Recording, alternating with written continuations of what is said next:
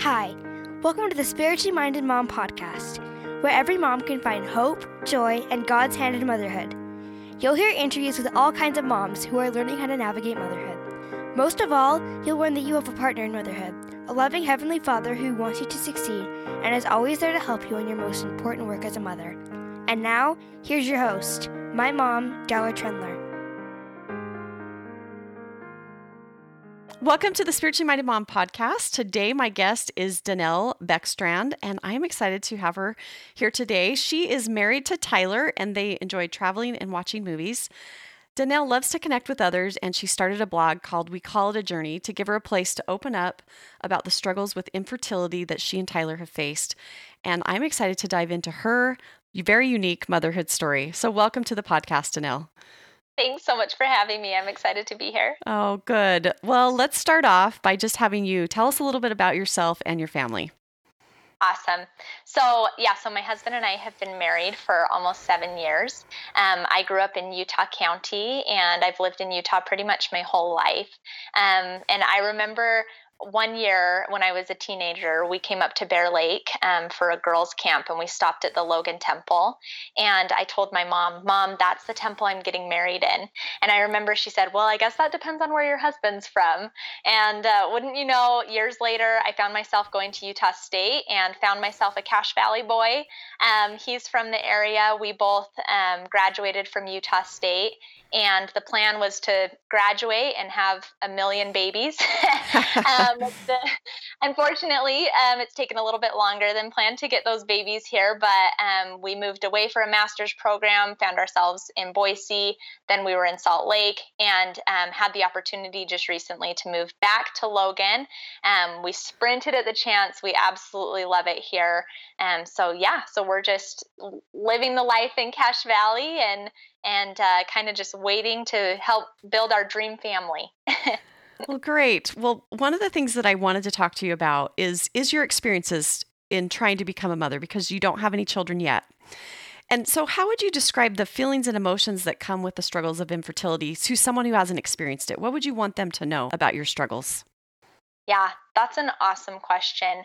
So just to kind of the background. So my husband and I have been diagnosed with unexplained infertility. We've dealt with infertility for about 5.5 years. It took a really long time, I think, for me to really accept that it was a valid trial. And that sounds really odd, probably, but for a long time, I felt like I was comparing our experience to so many out there. And I thought, well, 3 years isn't 5 years. Well, 4 years isn't 10 years. And it took a really long time for us to just accept that this was a trial in our lives, and that this was hard. And I think that if there was something that I could communicate to the world about going through infertility, is that pain is pain and hurt is hurt. And whether you've been trying to get pregnant for 1 year, or if this is secondary infertility, or you've been on your journey for 15 years, pain is pain, right? Mm-hmm. And I think that it's really important to not only get that message out to the world, but just to really remind ourselves that it's important to be patient and kind to ourselves through these types of trials. So I think it's good just to tell people, it's a very real thing. It's a very vulnerable thing, and it comes with a lot of heartache.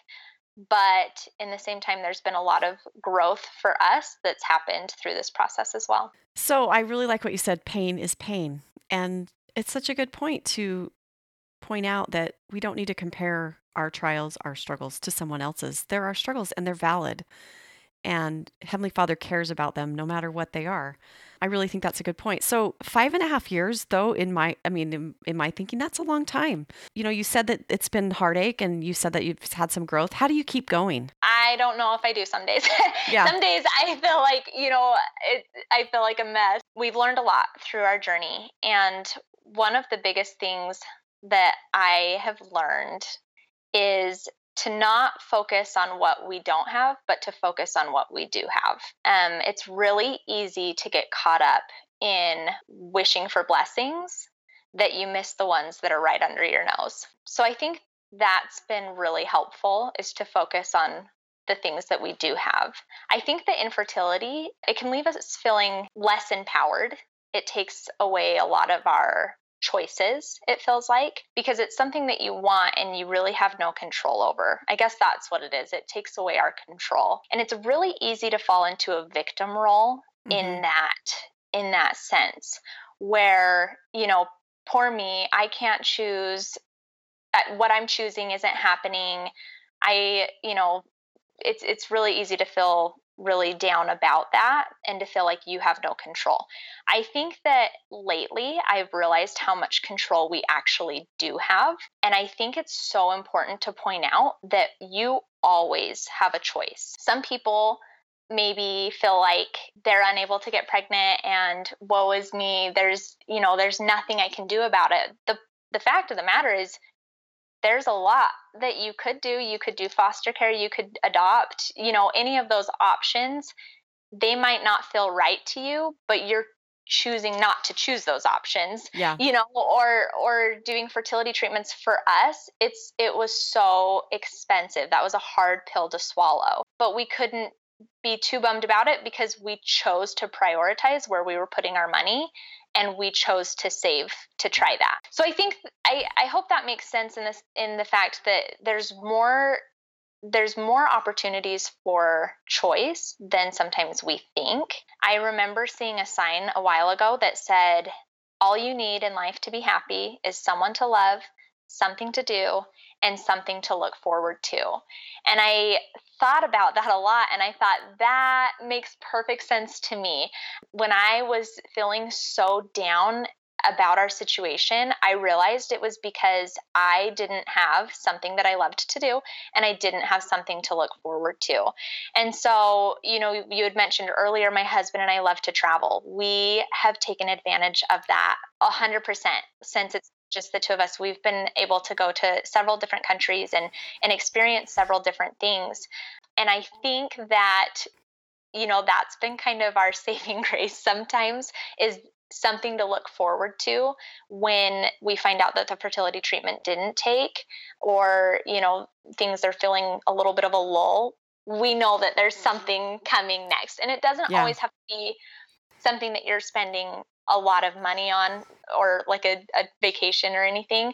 Sometimes it's date night on Friday night, and that's what gets me through the week. Or sometimes it's like, we love Toll House cookies, and so we will go buy cookie dough at the grocery store, and sometimes I know that's going to happen on Monday, and that's getting me through the weekend, so sometimes it's just little things, but having things to look forward to has absolutely helped as well. So that's great. It sounds like that you have learned a lot, and really nobody's life is trial free. I mean, you could look at someone else and think, oh, they've got they've got everything that I don't have, or compare ourselves, but everybody has something. So how do you think the trials of motherhood and the trials of infertility are similar? I love that question. Honestly, when you look at the two, I think it's really easy to think they're polar opposites. Right. I obviously haven't experienced motherhood, but I have enough friends that talk about it, that I kind of understand, some of the woes of motherhood.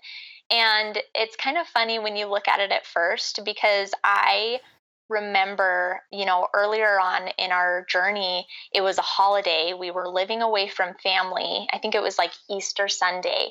And my husband and I were sitting on the couch, and he was reading on his tablet or something. And I was maybe looking through a magazine.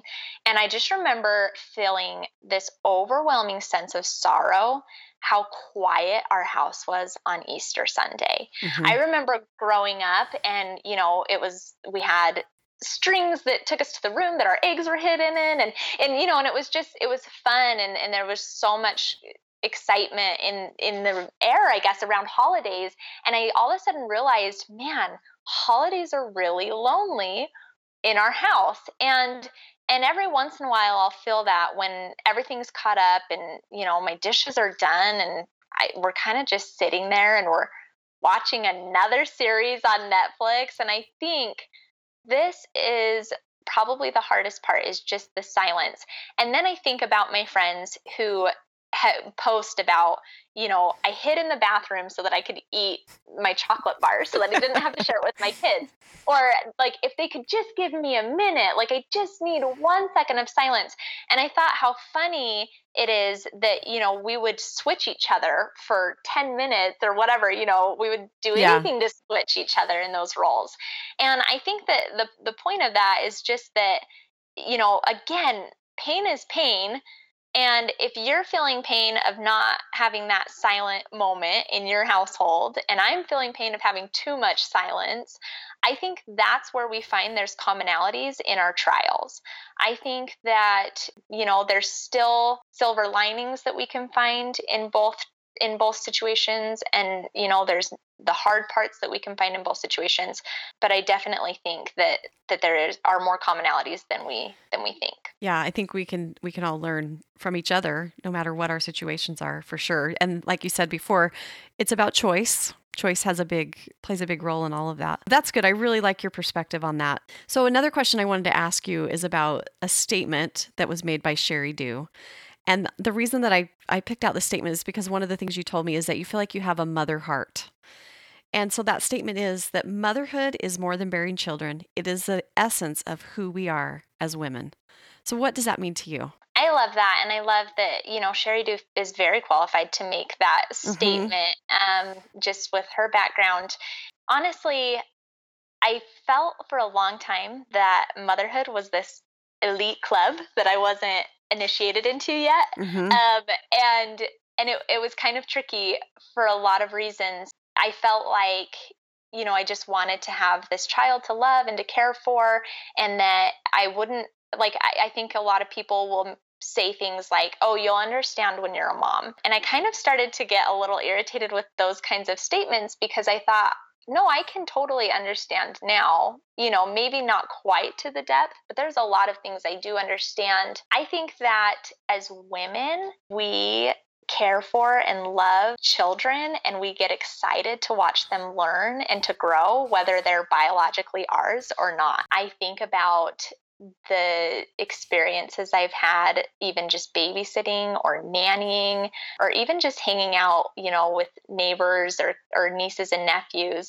And even like one experience comes to mind that always kind of makes me laugh, but I was with family and our nieces and nephews were jumping on the trampoline, and all of the moms were kind of in a circle gabbing. And I just sat there like jumping at every single movement that the kids made towards the edge. My heart was pounding. I was so nervous they were going to fall through those springs. And I was so distracted by the kids and their safety.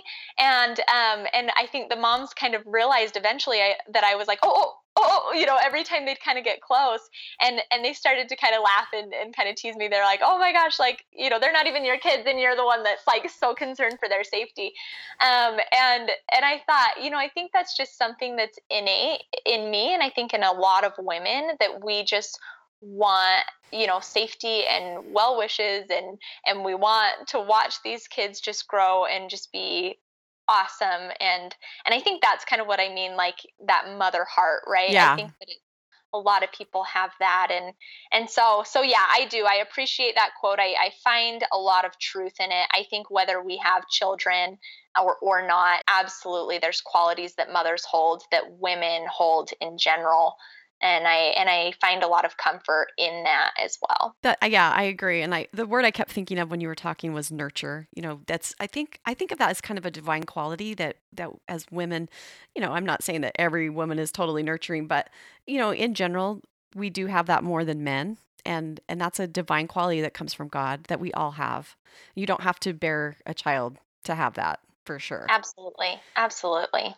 So I would love to know how you have felt supported by your friends and family who are mothers, and how do you think that we can come together and unite and help each other? Such a good question, because I feel like there are so many resources out there on what not to say or what not to do. Yes. And I don't think that we focus enough on what is helpful or what you could do.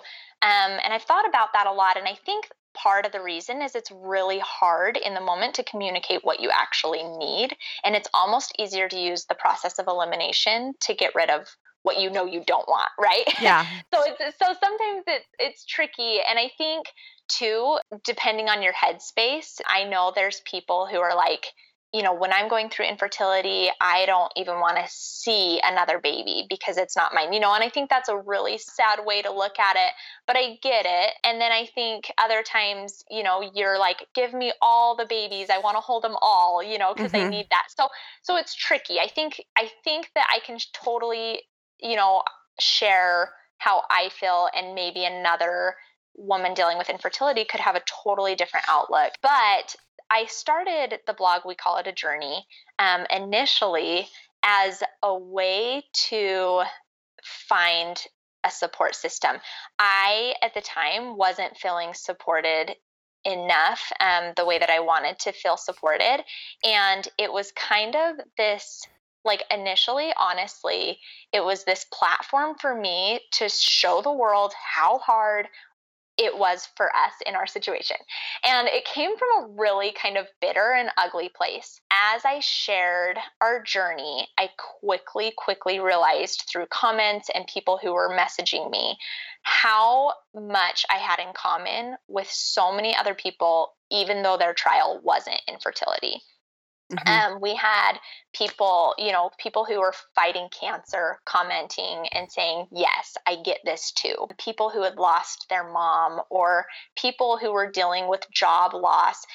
Any of those trials that are really life altering and really difficult, they understood where I was coming from a heartbreak standpoint. And I found, like, it was the biggest epiphany to me to understand that humanity is connected through trial, that nobody can get through this life without experiencing that.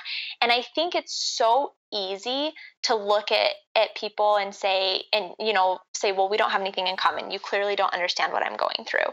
But if we really take a step back, we're connected a lot more than we think we are, through our heartache. And so when we talk about, how we feel supported and how to unify, I guess I kind of answered it backwards. But I think with unifying, I think it's just so important to take a step back and find commonalities. You will always find them. That, to me, I think makes us our bond stronger, and especially with sisterhood. Like, I think it's, again, just so easy to say, well, clearly you've only dealt with this when I've dealt with this, right? Yeah. And you're comparing and ranking trials. That is the most damaging and isolating thing you can do. I think that when we open up and share our struggles, that also, there's such power in vulnerability. And I think that unifies us as well. And so I think, when I was feeling so dark in our trial, I think I was isolating myself a lot. I didn't want to tell people what we were dealing with. I didn't think anyone could ever understand. I think there's so much loneliness that comes in that isolation. So I think sharing our experiences and accepting others' experiences, that really helps unify. As far as supporting goes, to be honest, some of the best ways people have shown their support are inviting us to dance recitals and swim meets and, family game nights. All of those things are things that my mother heart just craves. And we joke often that there should be a Rent-A-Kid program. I think you could get some moms to sign up for that. Yeah. We'll rent your kid. Because we, sometimes we want to sit in the shallow end at the pool or go to the park or do these things. And to be honest, it's kind of weird when two adults just want to sit where all the kids are, right? In today's world. Yeah. Like we don't feel comfortable just going to the play zone, right? But it's fun. It's a fun atmosphere. It's so fun to be there and to feel included. And so when families, remember us that way, and they probably think, sometimes that they're maybe doing a disservice by telling us about it, or they don't want to, bother us with these things. But those are the fun things. I had a friend invite me to like pancake morning at her kids' school, and they were eating pancakes and reading books to each other, or it was Fun. bagels or something. It was like breakfast and books. And just being in that elementary school cafeteria with all the kids, it was just so fun. It's something I look forward to that we don't have a reason to do that otherwise. So that's been huge for support. Another thing is prayer. When people say they're praying for us, it means a lot, but we've learned absolutely prayer is not a wish list. And so when we hear that people are praying for us, we always hope that they're praying for the right things. And that to me means that they're praying that we have courage to make hard decisions. They pray that we have strength, to carry this burden, but not necessarily we pray that you'll have a baby. That's a wish list, right? Well, I think a couple of things that you said kind of go along the lines of some things that I've been thinking about, because in our church, there's been a big focus on ministering lately. I have to say, honestly, that some of that has been a struggle for me, because it used to be really prescribed and I had a checklist and I knew exactly what I needed to go do. And now I have to kind of figure out, what does someone need? And so I've thought a lot about that. And I like what you've said about here's what I need. And, you're telling people this is how you can pray for me. I think that is so great. And I also think on the other end of it, we can't just say, okay, this is someone going through infertility, so these are the things that I should say, these are the things I shouldn't say, because everybody's different. And it goes for any trial. So that's where I think this is what I'm learning. So I'm just sharing this, is that we have to go by the Spirit. We have to pray and ask Heavenly Father, this person's in my life and I'm here, and what do you want me to do for that person? And help them, because even someone else going through infertility might need something totally different than what you need. Does that make sense? Am I just kind of rambling? Like, we have to go by the Spirit. Absolutely. I love what you're saying. And I was just reading an article recently, and it was talking about compassion, and it was talking about Christ and having compassion. And the one thing that stuck out to me was compassion is the ability to be observant of people's needs. Yes, that's huge. That's exactly what you're saying. I think that just being observant, and that it's funny, because if you're in a negative headspace, anything that somebody says could be the wrong thing, right? You could turn anything into the wrong thing, for sure. But I think that I think when we have sensed that people are trying, that they are trying to be delicate with their words, that they care enough to be observant to ask, I think that sometimes people worry that I'm going to just melt into a puddle of tears if they mention the word infertility. That is so not the case with me. It might be with other people. Right. So when people are bold and they just say, hey, how is your treatment going? When's your next one? That might sound like it's getting into my personal space. I love it. Yeah. I totally love it. I would rather people be blunt and bold and just ask me straight out and try to be observant and try than, maybe kind of talk not necessarily behind our back in a bad way, but just kind of, talk about us and kind of wonder what's going on and have theories of their own. Like, I'd rather just talk about it straight out. So I've gotten into some funny conversations in the line at Walmart. Like, honestly, like, I'm an open book. Not everybody might feel that way, but that helps me feel supported when people are asking and trying and they're observant to our needs. Exactly. Right. Being observant, I think that's good. And I think with dealing with anybody that's struggling, being observant and being there, you're not going to know, you may not know what they need until you take a step and try to help. So that's a really good point. I've interviewed several people who have been in your shoes and dealt with infertility, and the same word always comes up. And it is brokenness, that they've felt feelings of worthlessness, of feeling like they're broken because they can't do this thing that most women can do, and that is to bear children.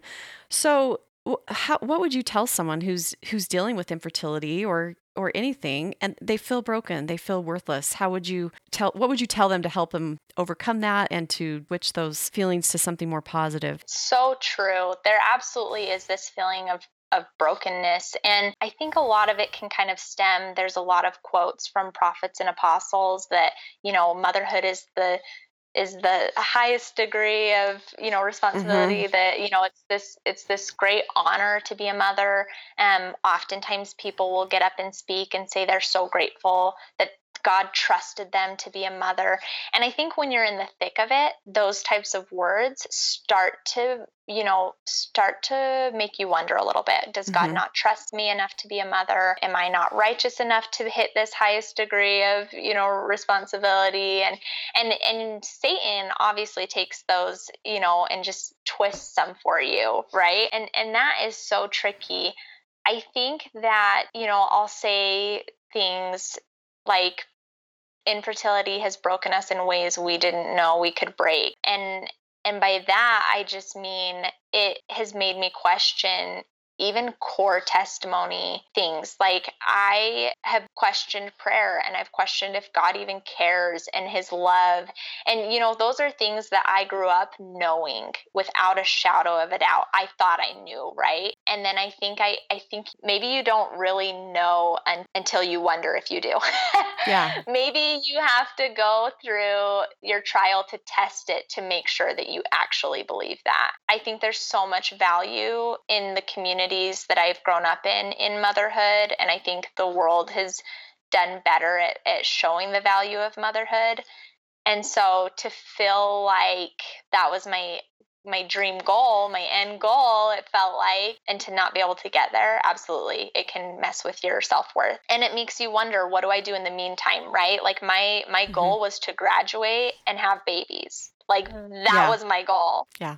So then here we are, 6 years later, what do I do in this time? I wasn't planning on, I can have a career. I wasn't planning on it, and so that it gets so tricky. There was one experience I had where I went to the BYU Women's Conference, and I was listening to speakers, and I noticed that some of these speakers that I really looked up to and really appreciated, they all had a journey that they had been on, and it was a difficult journey of some sort. It was divorce or death, or, they all had been through something really hard.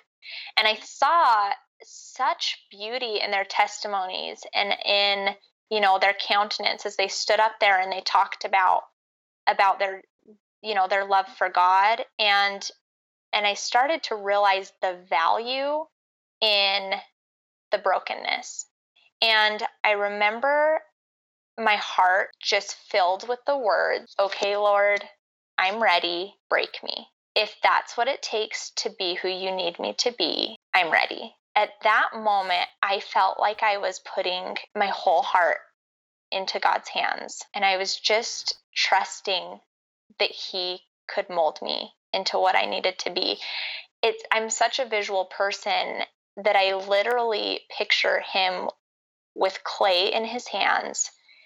And people aren't gentle with that clay. If you've ever watched somebody throw a pot on a wheel, right? They're slamming that clay down, and they are working with their thumbs to make things smooth, and it is getting pulled and tugged. And I think that I can literally feel that sometimes. I can feel that God is stretching me and molding me and putting pressure where it needs to be. And I think that recording our journey through the blog has really helped me understand how much growth we've actually had and how much progress we've actually made spiritually. And I really, from the bottom of my heart, can truly say how grateful I am for the journey. It's been long and painful, and I wouldn't wish it on anyone, but I absolutely feel that there's been such beauty in our journey, and I'm grateful for that. You just totally